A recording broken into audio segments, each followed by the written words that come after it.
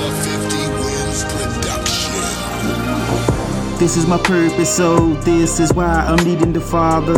If I could do it alone, trust me, why would I even bother?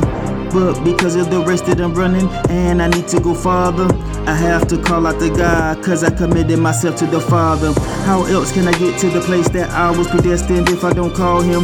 He has the words to my life that I really need, so I can get called in. I choose to run for the Lord, if not otherwise then I would be walking. That's why I'm yielding to the process, if not then I would be talking. I submitted the vision cause God has given me grace.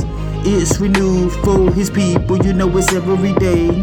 Going from faith to faith, walking in His righteous ways. Holiness is the mission, if you want to enter the gate. If I believe in the Lord and what God has given to me, I will receive everything I need for the vision to be. He's giving me seed, He's giving the vision to me. If I want it, then I have to use my faith and believe. If I believe in the Lord and what God has given to me, I will receive everything I need for the vision to be. He's giving me seed, He's giving the vision to me. If I want it, then I have to use my faith and believe. Sometimes God gives us a vision so big that we can't do it on our own, and we don't have the knowledge or resources to attack the project head on. But His word says the vision is yet for an appointed time, but at the end it shall speak and not lie. Though it tarries, wait for it, because it will surely come.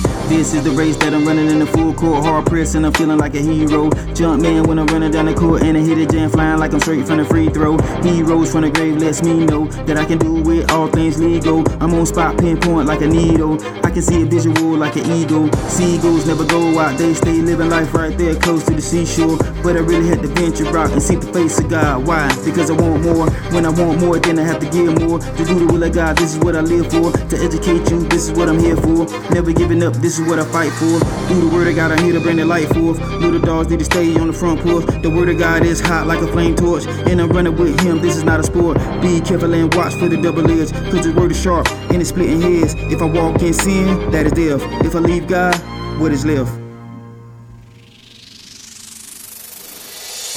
If I believe in the Lord and what God has given to me, I will receive everything I need for the vision to be.